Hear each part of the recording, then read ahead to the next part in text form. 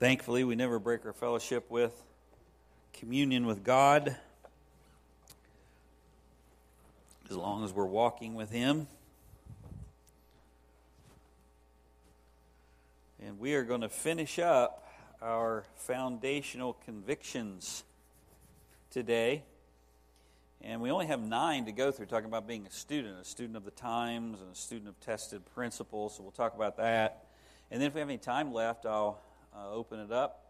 Obviously, you can talk back to me at any time during the lesson, but I'll open it up for any testimonies of how Grace and Granite, how this curriculum, how this semester in particular, how Grace and Granite in general has been helpful to you. And we'll encourage one another in that way. But we'll start this morning with Psalm 5. Today is December the 5th, believe it or not.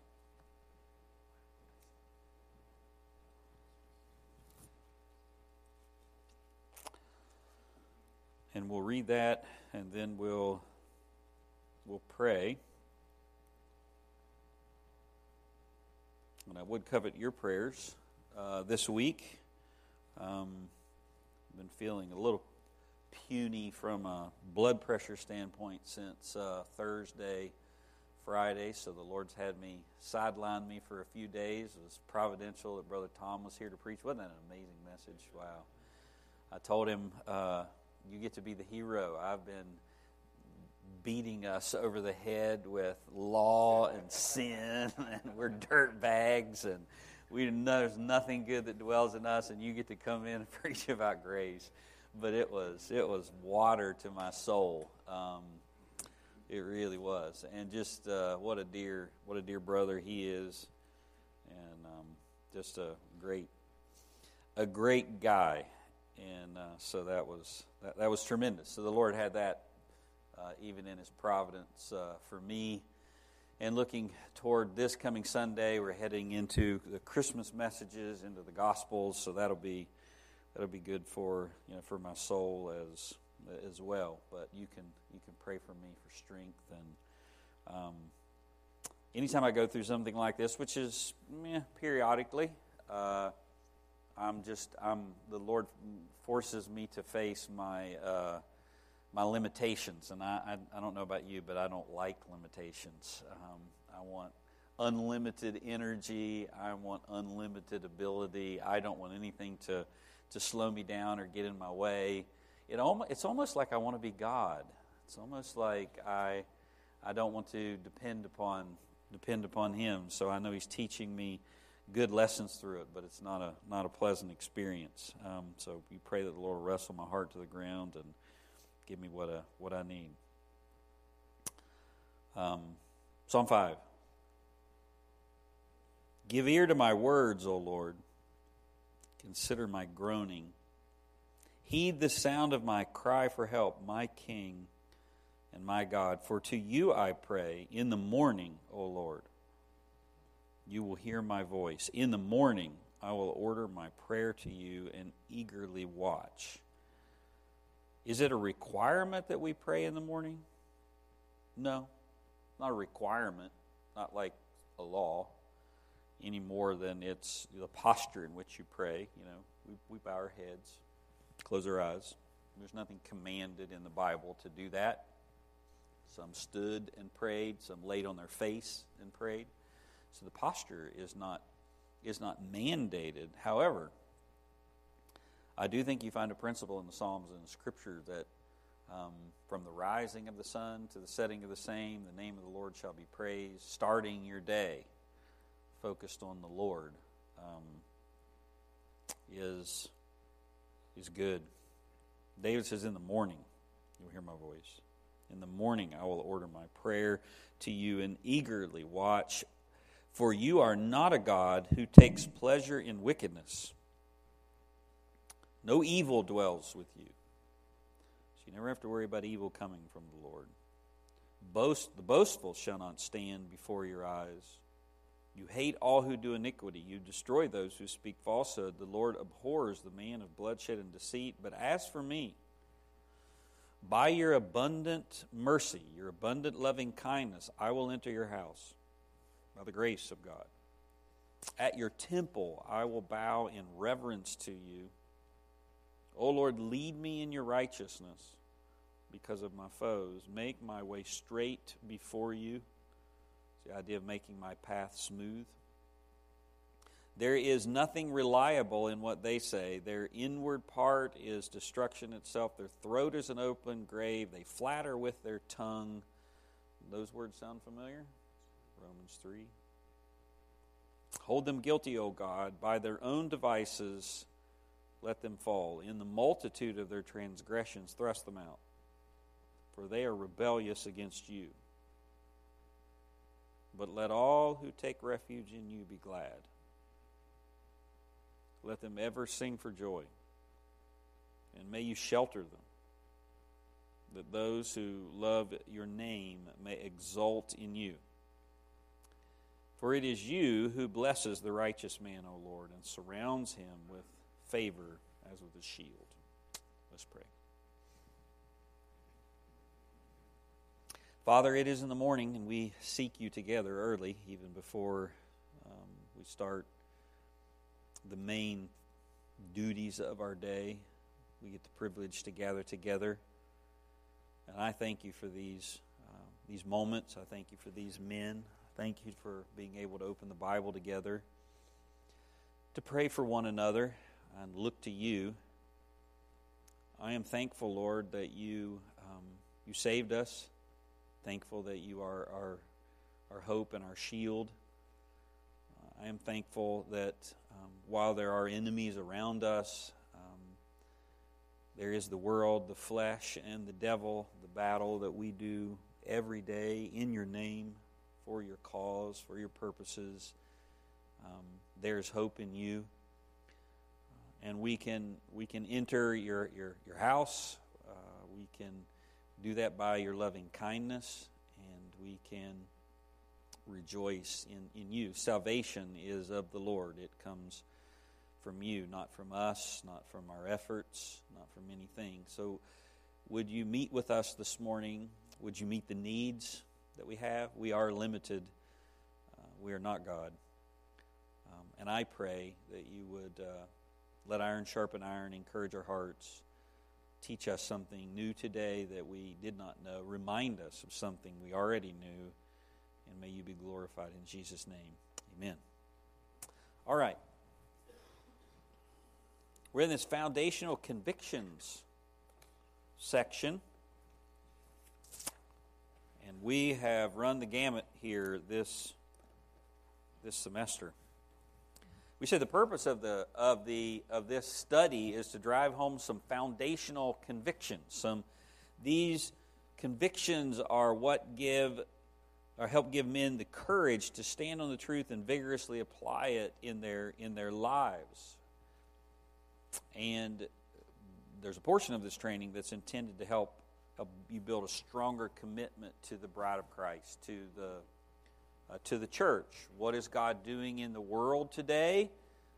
He is building His church. That's what Jesus promised to do. I will build my church, not build kingdoms, not change politics, not do anything. He is building His church in the midst of a fallen world, a world that He will redeem.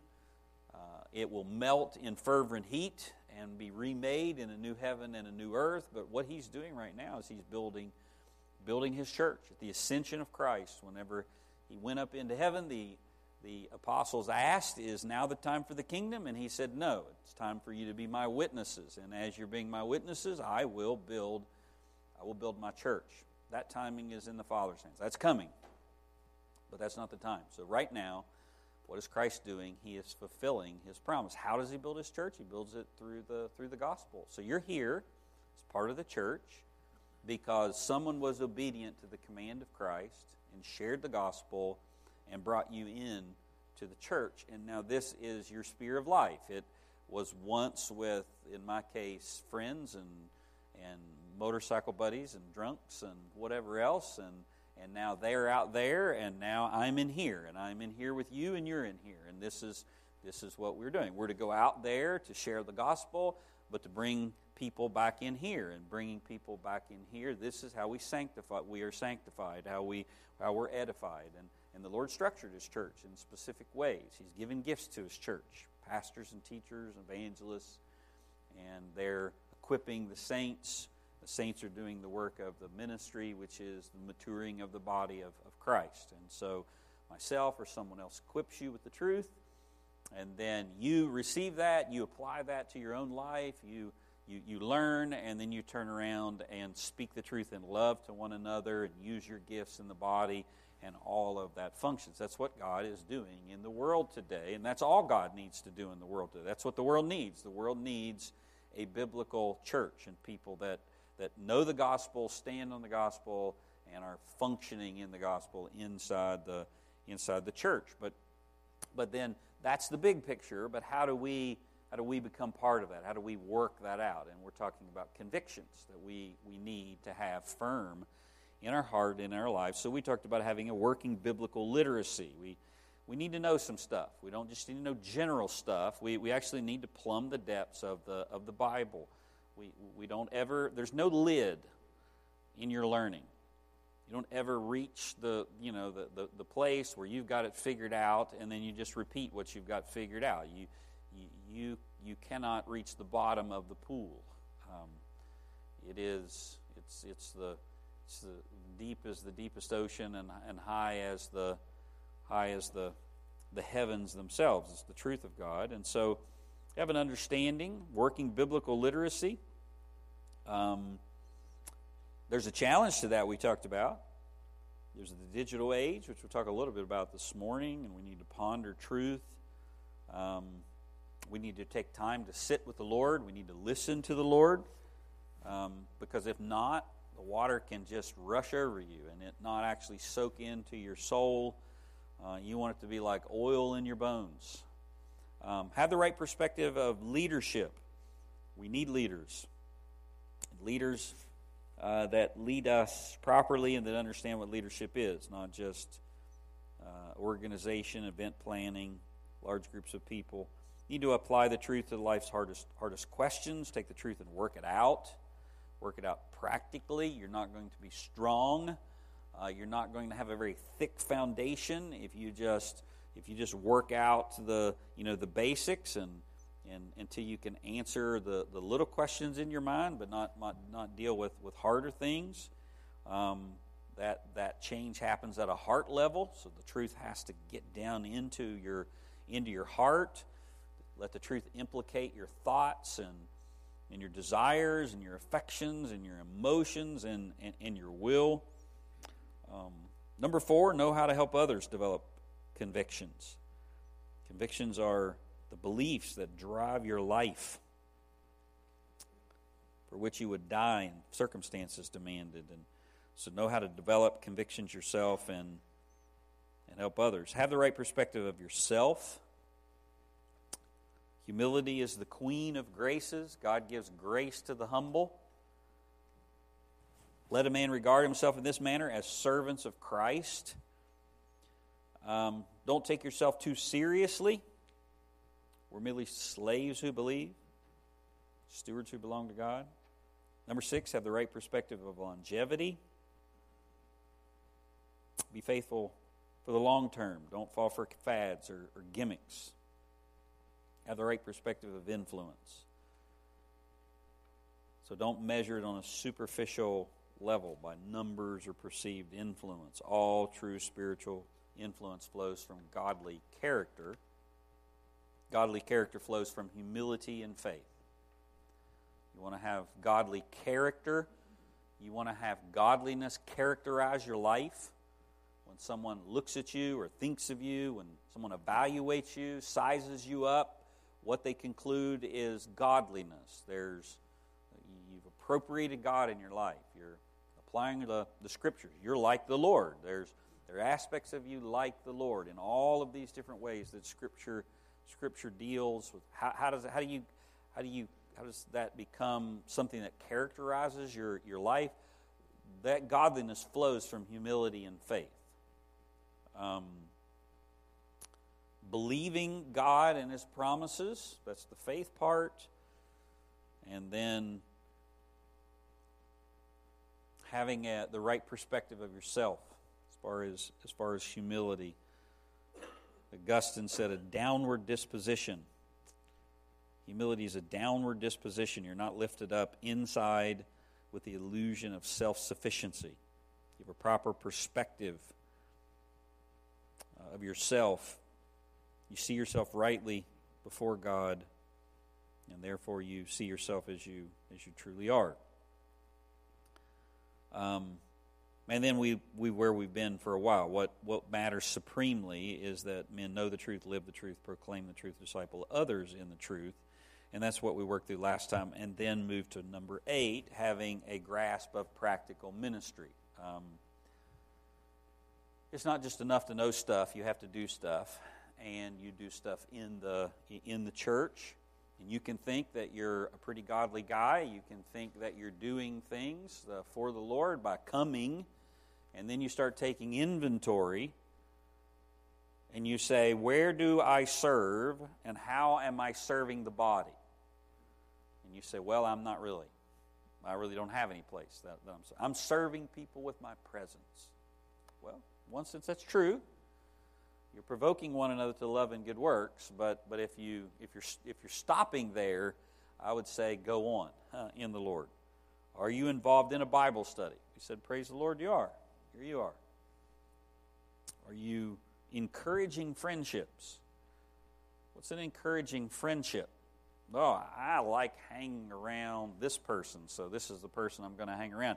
We like to do the same things, and so that's what I'm going to do. And are you encouraging friendships? A Christian friendship is you're there to meet the needs of that other person in some way. You maybe, it's not that you like doing what they do, so you two hang around each other.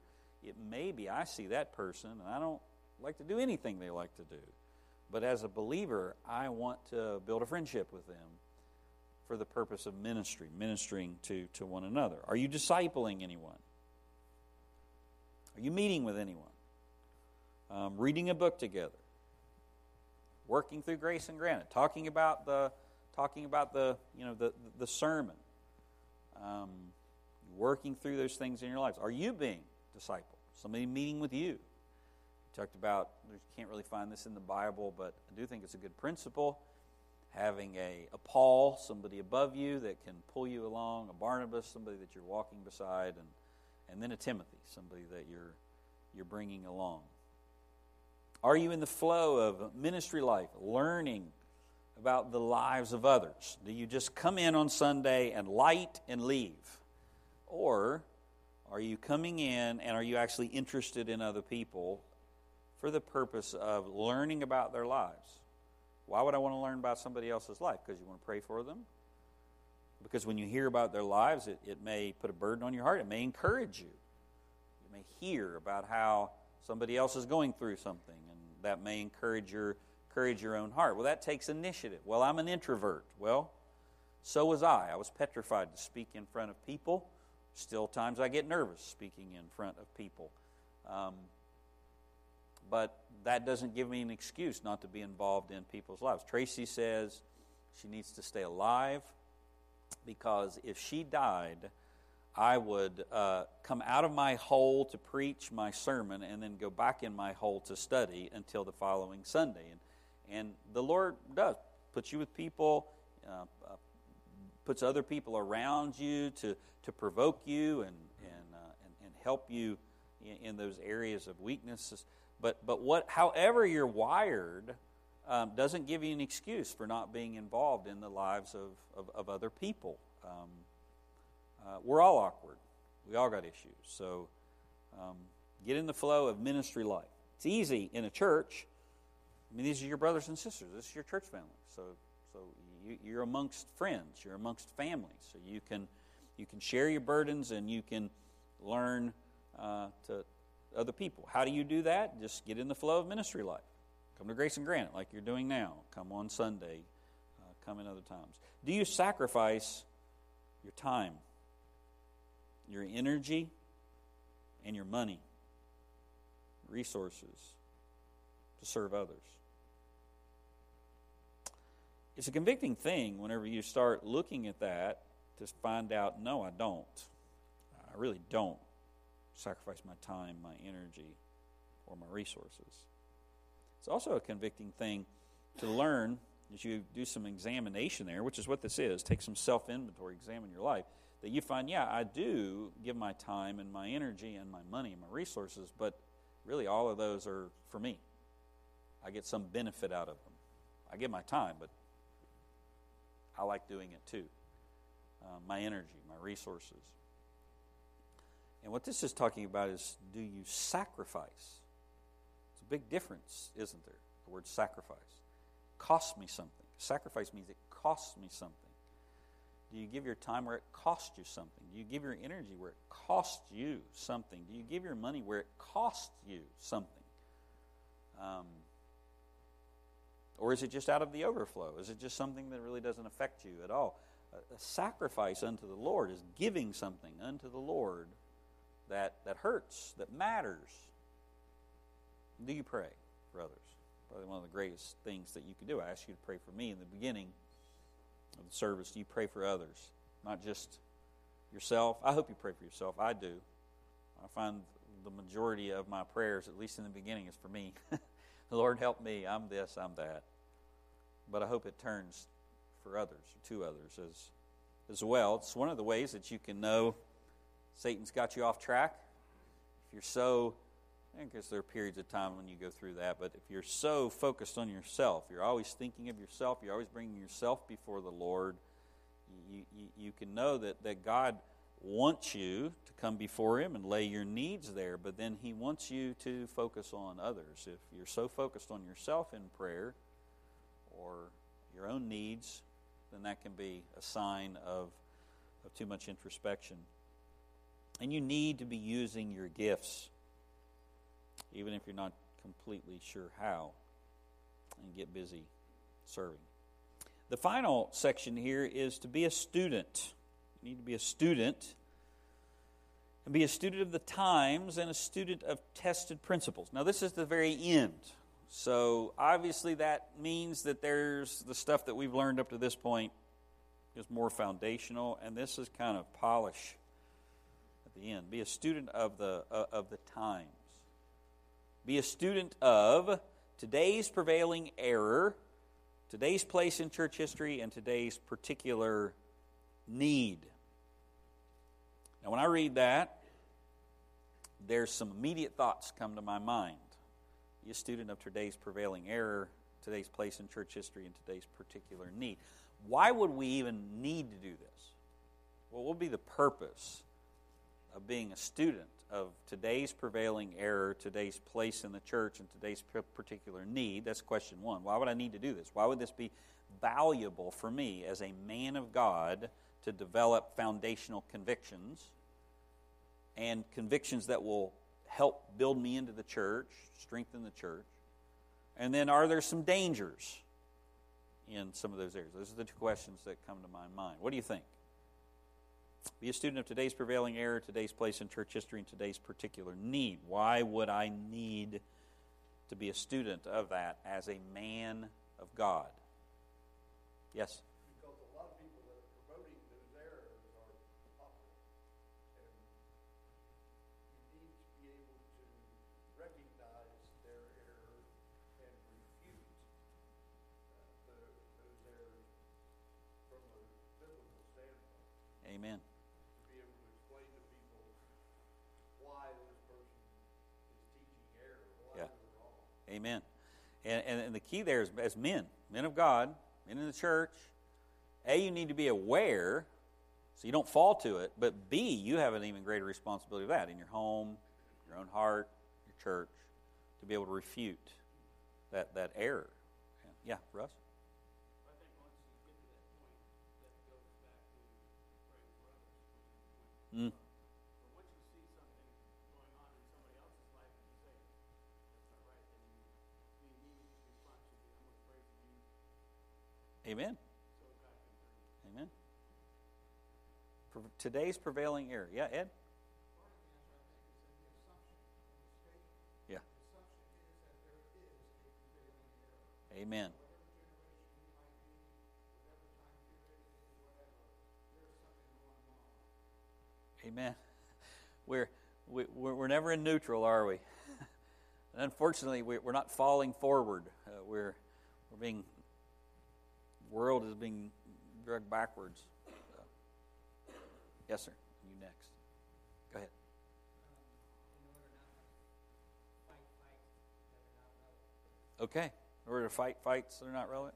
In seminary, I just have to electricity. Long time ago. It was inerrancy. Yeah. That was the big fight. Yeah. And it's not really the fight now. Right. I agree. I would say it's much more the sufficiency, authority. Yep. Yep. We got to know what the fight is. Amen. Amen. And there is a prevailing error. There is a period of time. And I totally agree with you. I remember that. And for me, it was when I came to Christ. It was pragmatism, church growth movement, Rick Warren, those kinds of things. And yeah, I've heard of Rick Warren, but who's he? I don't even know. Is he even in ministry now? So that has morphed into other things. But that was the deal. That was what people were struggling with, and reading 40 Days of Purpose, and and then leading churches in that direction. Have you heard about this? This book's great. I remember a lady saying, "I read this book and it changed my life." I remember my pastor saying, "I read another book and it changed my life. And if you'd be in that book more than Rick Warren's book, it might change your life too." You might be able to see that that's not really a good book. Prevailing error, yeah. I think just the prevailing mindset of culture is that when you get ingrained into it, you don't really recognize the mistakes that a lot of people would kind of, especially if you're in a good healthy church. The point of being a student is that you're able to grow from the errors that you made in the past, recognize those mistakes, and improve upon them in the future. But one of the most important things about being a healthy Christian is there's going to be mistakes everywhere. The point is whether you recognize that you make mistakes or not. Based off of that, and recognizing that you could be in a space where the truth is not being taught, and there could be dividing lines between what Scripture says and what this pastor said. I just saw this joke the other day. Somebody says you should have an episode of Undercover Boss where Jesus goes into Joel Osteen's church and sees what. Yeah. And so the point of the matter is that you should be able to, as a good student of the Lord, recognize what is affecting not only yourself but others, and help to fix in a loving way the mistakes that are being taught, especially in a culture that just pushes this subjectivism towards other people because we don't want to be offensive in a sense. Yeah. Amen. Today's prevailing error, today's place in church history. Does that broaden it at all? What do you think we mean by that? What's implied there, almost like Ed was saying with today's prevailing error, it implies what? That we are in a place in church history. I can remember never studying church history and studying it for the first time. As I've said, the average church member's grasp of church history goes back to their pastor's pastor. So that you listen to your pastor, and he's always talking about his pastor. So it only goes back about 2 generations. And I remember studying church history and wow. Like God's been doing stuff since the book of Acts. And he's been doing the same stuff. And wow, look at that church. Look at that church history during that period. That's the same thing that we're going through today. Just the lie repeated itself. How did we fall for that again? Now, common statement, history repeats itself. That's not biblical. History is linear.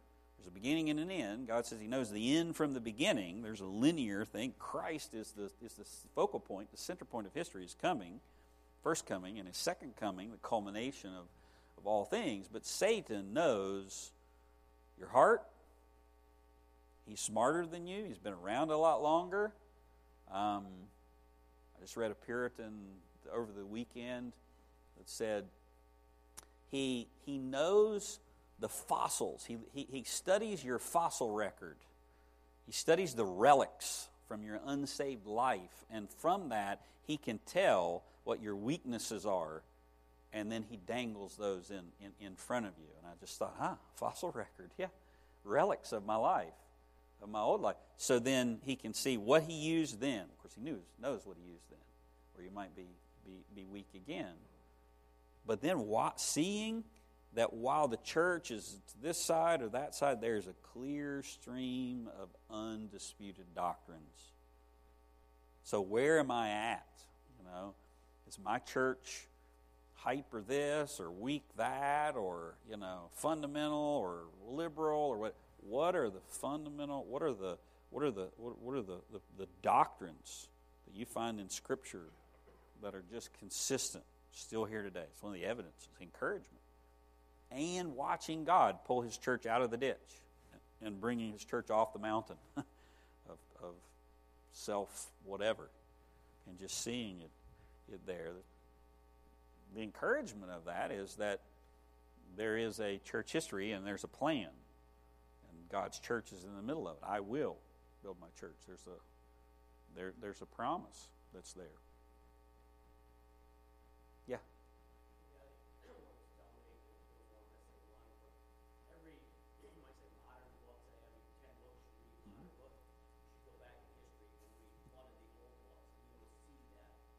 Yeah.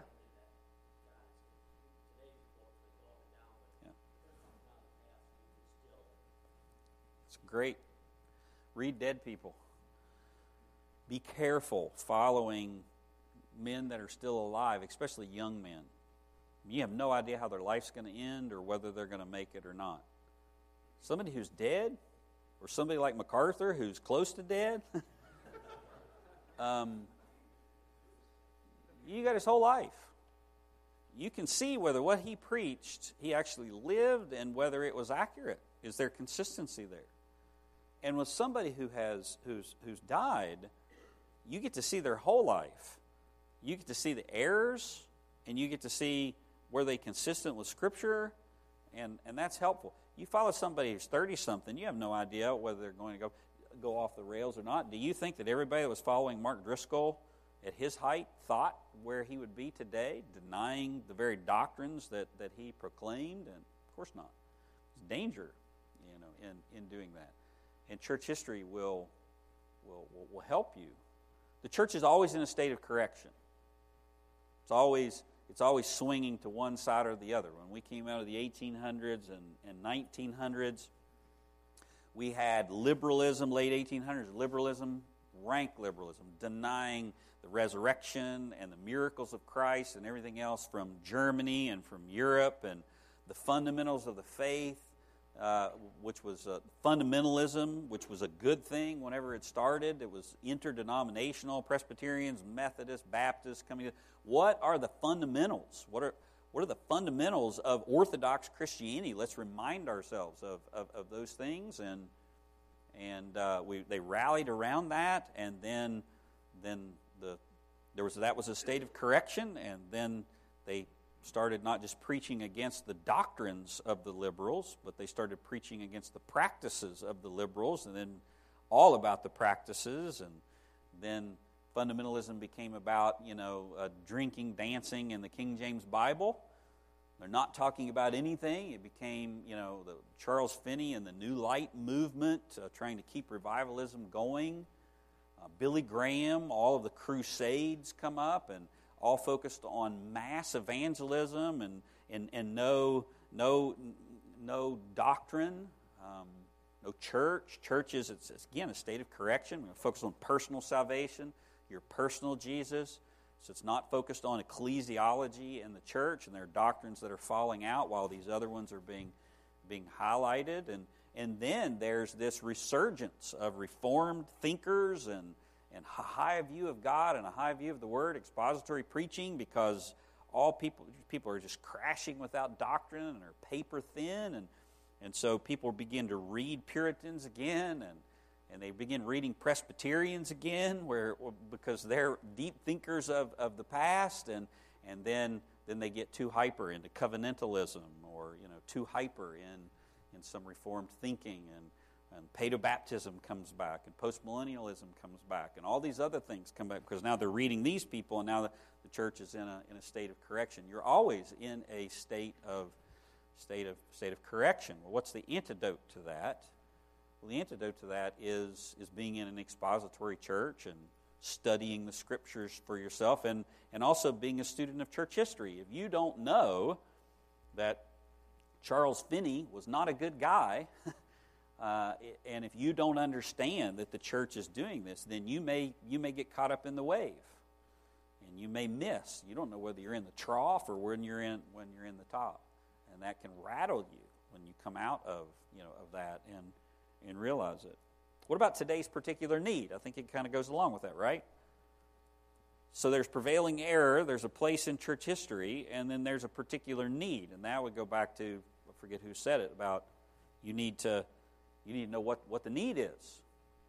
So obviously we're thinking about that as elders. What's the need of our church? You've heard me say before, I'm not the pastor of Lynchburg. So I don't need to correct everybody in Lynchburg. But I do need to correct myself, correct you through the truth. But there's also an aspect of the church is the pillar and ground of truth. We hold up truth. We proclaim the gospel, to the world. And we do want to influence others in the truth. We just understand that we don't have any spiritual authority over, Joe Blow at, whatever church down the road. I do have spiritual authority. The elders do have spiritual authority of you, but you better believe that the elders are talking about what's the particular need. Yeah, we preach expositorily, the Word of God, the whole counsel of God, but we're applying that in specific ways, whether that's talked about our summer series or whatever else it might be. When Clay did the discipleship maturity thing, those are particular needs that are there.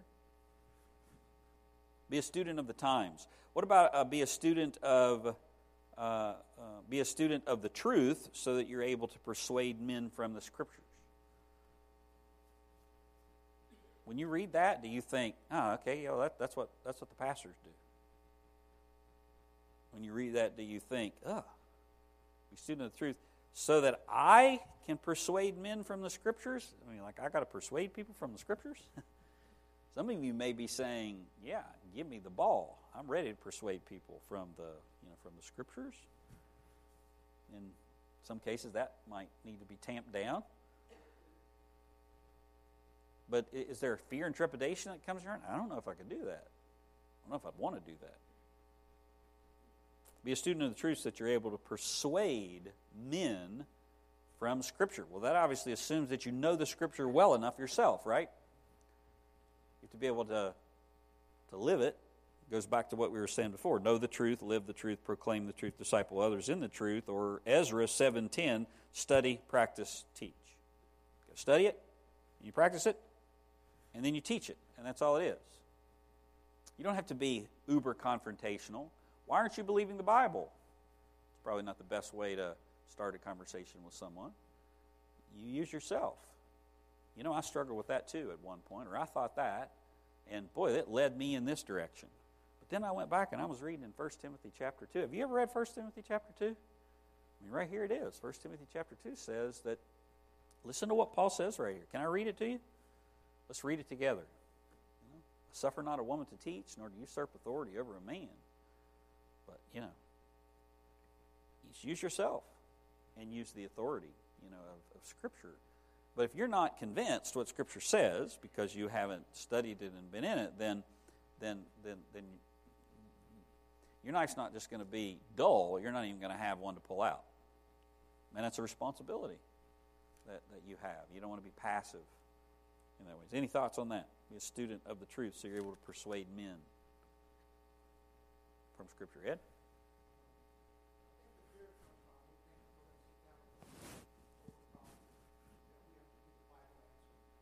Amen.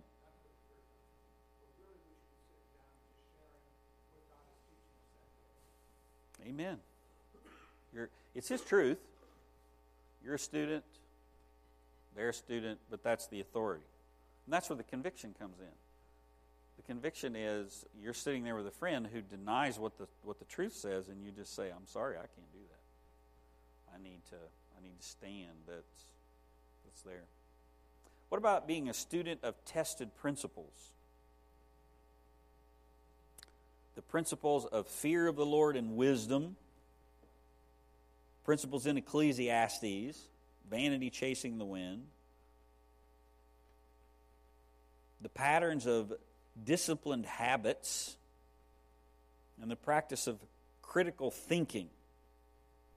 Principles of fear of the Lord and wisdom. What does Proverbs say about the fear of the Lord and wisdom? That's the beginning of it. You're not going to... What is wise? What is a person... What's wisdom? It's being skilled in applying God's truth to life. It's the skillful application of God's truth. It's not just you know it, you know how to apply it, and you know when to apply it. It's being skilled in applying God's truth to life. So that's different from knowledge. Knowledge, I need to know it. Wisdom means I know how to apply it. And the fear of the Lord, the reverence for the Lord, the fact that He is the source, He's God, I'm not, He's the authority, He knows what He's doing, everything about the Lord. Fear of the Lord is the beginning of wisdom. It's the beginning step, beginning acknowledgement that you might become skilled in applying God's truth. Well, first of all, why? First of all, because if you're going to find knowledge, you have to believe that the Lord has it, and it's His authority, that you're going where you're going to get that. And He's good. He wants you to know it. He wants you to apply it. So there is the principles of the fear of the Lord and wisdom, bowing before the Lord, submission to the Lord is the beginning of wisdom. But the principles of Ecclesiastes, why you need to be a student of that. Vanity chasing the wind. What does Ecclesiastes teach us?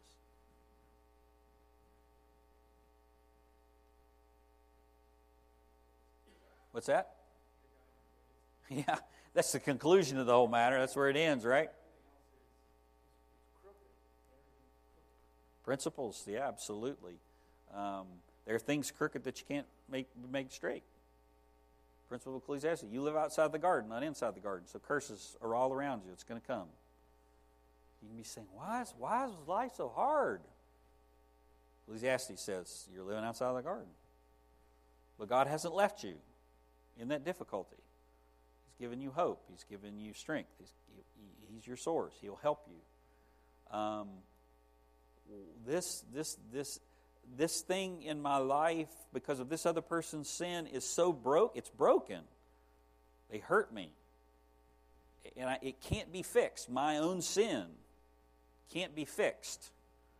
Ecclesiastes says that there are things in life that are broken and become twisted, and they cannot be fixed this side of heaven. And I have to rest in that reality and the promise that God will straighten everything one day. It's a principle from Ecclesiastes. Chasing the wind, everything else. Chase this, chase that. Get this money, get this promotion, get this house, get this car, get this job. It's worthless wind that we chase. Don't do that, he says. Know that in the end, the only thing that matters is what you have to lay at the feet of Christ. That's what matters. And you can spend your whole life chasing the wind. Never catch it. You'll never catch it. It's worse than a greased pig. You've seen that they used to do in the old fairs. They grease the pig, and you have to dive on that thing and try to catch it. It's worse than that. Chasing the world's worse than that. It's like there's not even substance in wind. There's no substance in steam or smoke. It looks like something. You don't even get a hold of it, and then it squirts out of your hand. It's just like you think it's there, and it's not. Principles of Ecclesiastes. Vanity. Empty. The patterns of disciplined habits. What does that mean?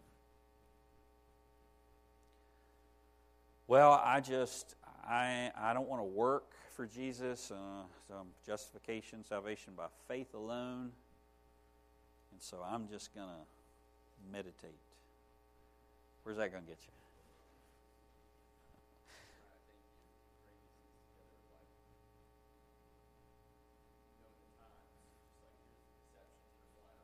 Mm. that I could be influenced by and get off track. And it is just a principle.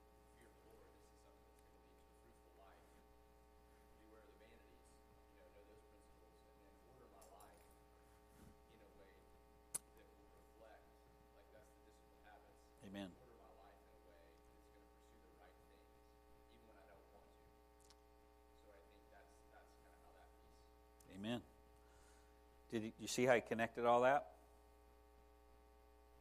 Principles of fear of the Lord, and then prevailing error, and in this case, principles of Ecclesiastes.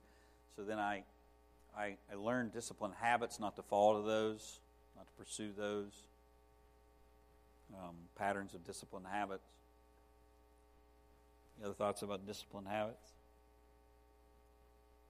What's Proverbs say about the ant?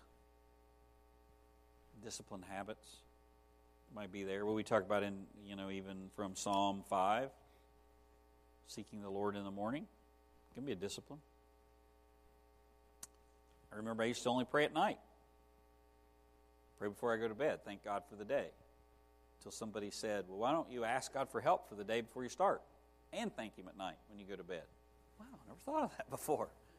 And then I get up and I'm rushing around because I got up late, and off to work I go. And then I think, wow, I should have done better. And then I do good, and then do it again, and fail again. And it's learning the discipline, of that. What I need to change, what I need to tweak. What are discipline habits I need? Not to fall to the prevailing error of the day, not to fall to the vanity of Ecclesiastes. So, yeah.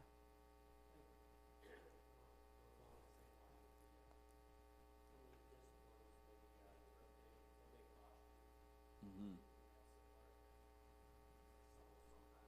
Yeah.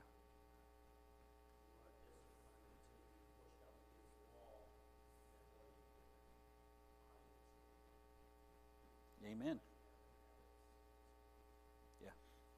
It's good. I think it's to transcend more than just like to think about like Bible reading, prayer. Mm-hmm. Those are really important church life, but like you want your kids to fear the Lord, right? So if like that's a goal, to shepherd the kid, like what are you doing? Like what habits are you going to put in place to facilitate that, like in your home life or whatever that may be, So because as a dad, I rarely get up in the morning and like want to give my kids Bible devotion in the morning before breakfast. Why is that? Because it's hard. Because they don't listen. I feel like I'm bumbling around all the time. It's difficult. And so if I've got the habit of trying to build that in, and I know when I don't do it, my wife's like, "You didn't do this, but you didn't shepherd our family." She's gracious, but like Sure. It's an added incentive there. That discipline helps override the fluctuations of my desires sometimes. And it's helpful. So it can span like whatever good thing you want to see accomplished in your life or through you. You got to have something set up to kind of be facilitating that over time, which is just thinking outside the box, just the things we got to think about with the discipline. Those things are good. Yeah. Essential, but it transcends in other areas too. Amen. Amen. Practice of critical thinking. What's that? What's critical thinking? And don't give me it's thinking critically.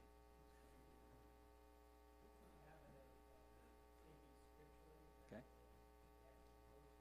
Okay. Yeah. Okay. Discerning. Thinking critically. Thinking with evaluation. Applying discernment. Okay. Yeah.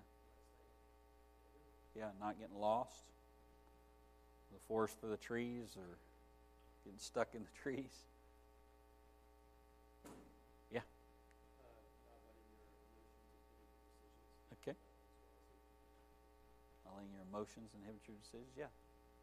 Peter?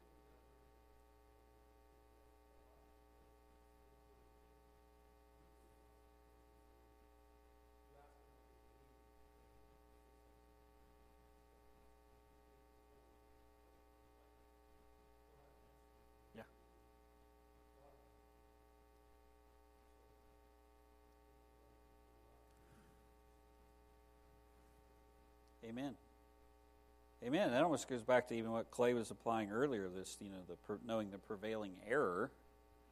You're thinking critically about things. Okay, what's behind that? What doctrine is that denying?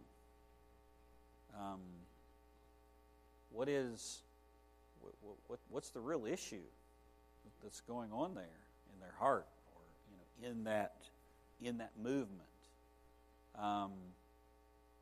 Again, going back to my early days, the pragmatic church movement, or the easy believism, or the mass evangelism. It's bad anthropology. Just show me the key to anybody's heart.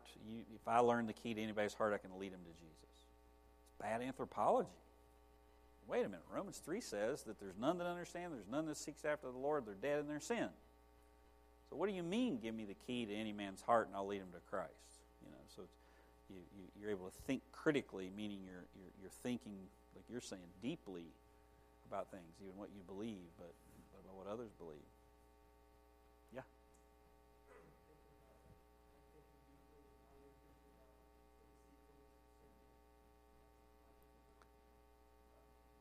Amen. Yeah, we know words, we know sin. Well, what does that mean? How deep is that? Yeah, it's excellent. Yeah, Russ? And Ed? So, we're supposed to be fruit inspectors, Mm-hmm. of others, but also fruit inspectors of ourselves. Yeah. So, critical thinking, I think, has to begin with number one. Yeah. What are we doing right to proclaim the gospel to others? Mm. In our living, in the way we study, and everything. That critical has to be Yeah. first before we say, get the log out of our brother's eye. Yeah. Amen. Ed?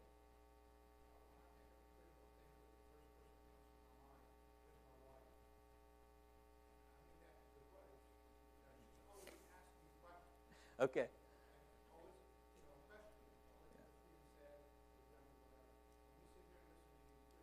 Yeah. Yeah. Yeah. Yeah. Yeah, I think you had, if you're going down that road, you had an example of that even on Sunday. How many of you thought about God making clothes and the close proximity between that and the sin, and whatever that meant? Is he sitting there with needle and thread? We don't know that, but just the idea that the Lord met the need, with that close proximity, or renaming Eve, so that's some critical thinking that's there. Yeah.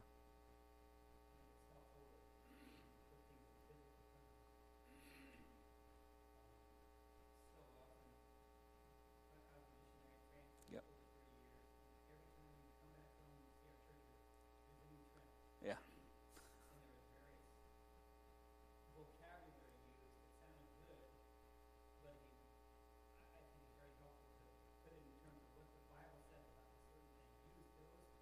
Yeah.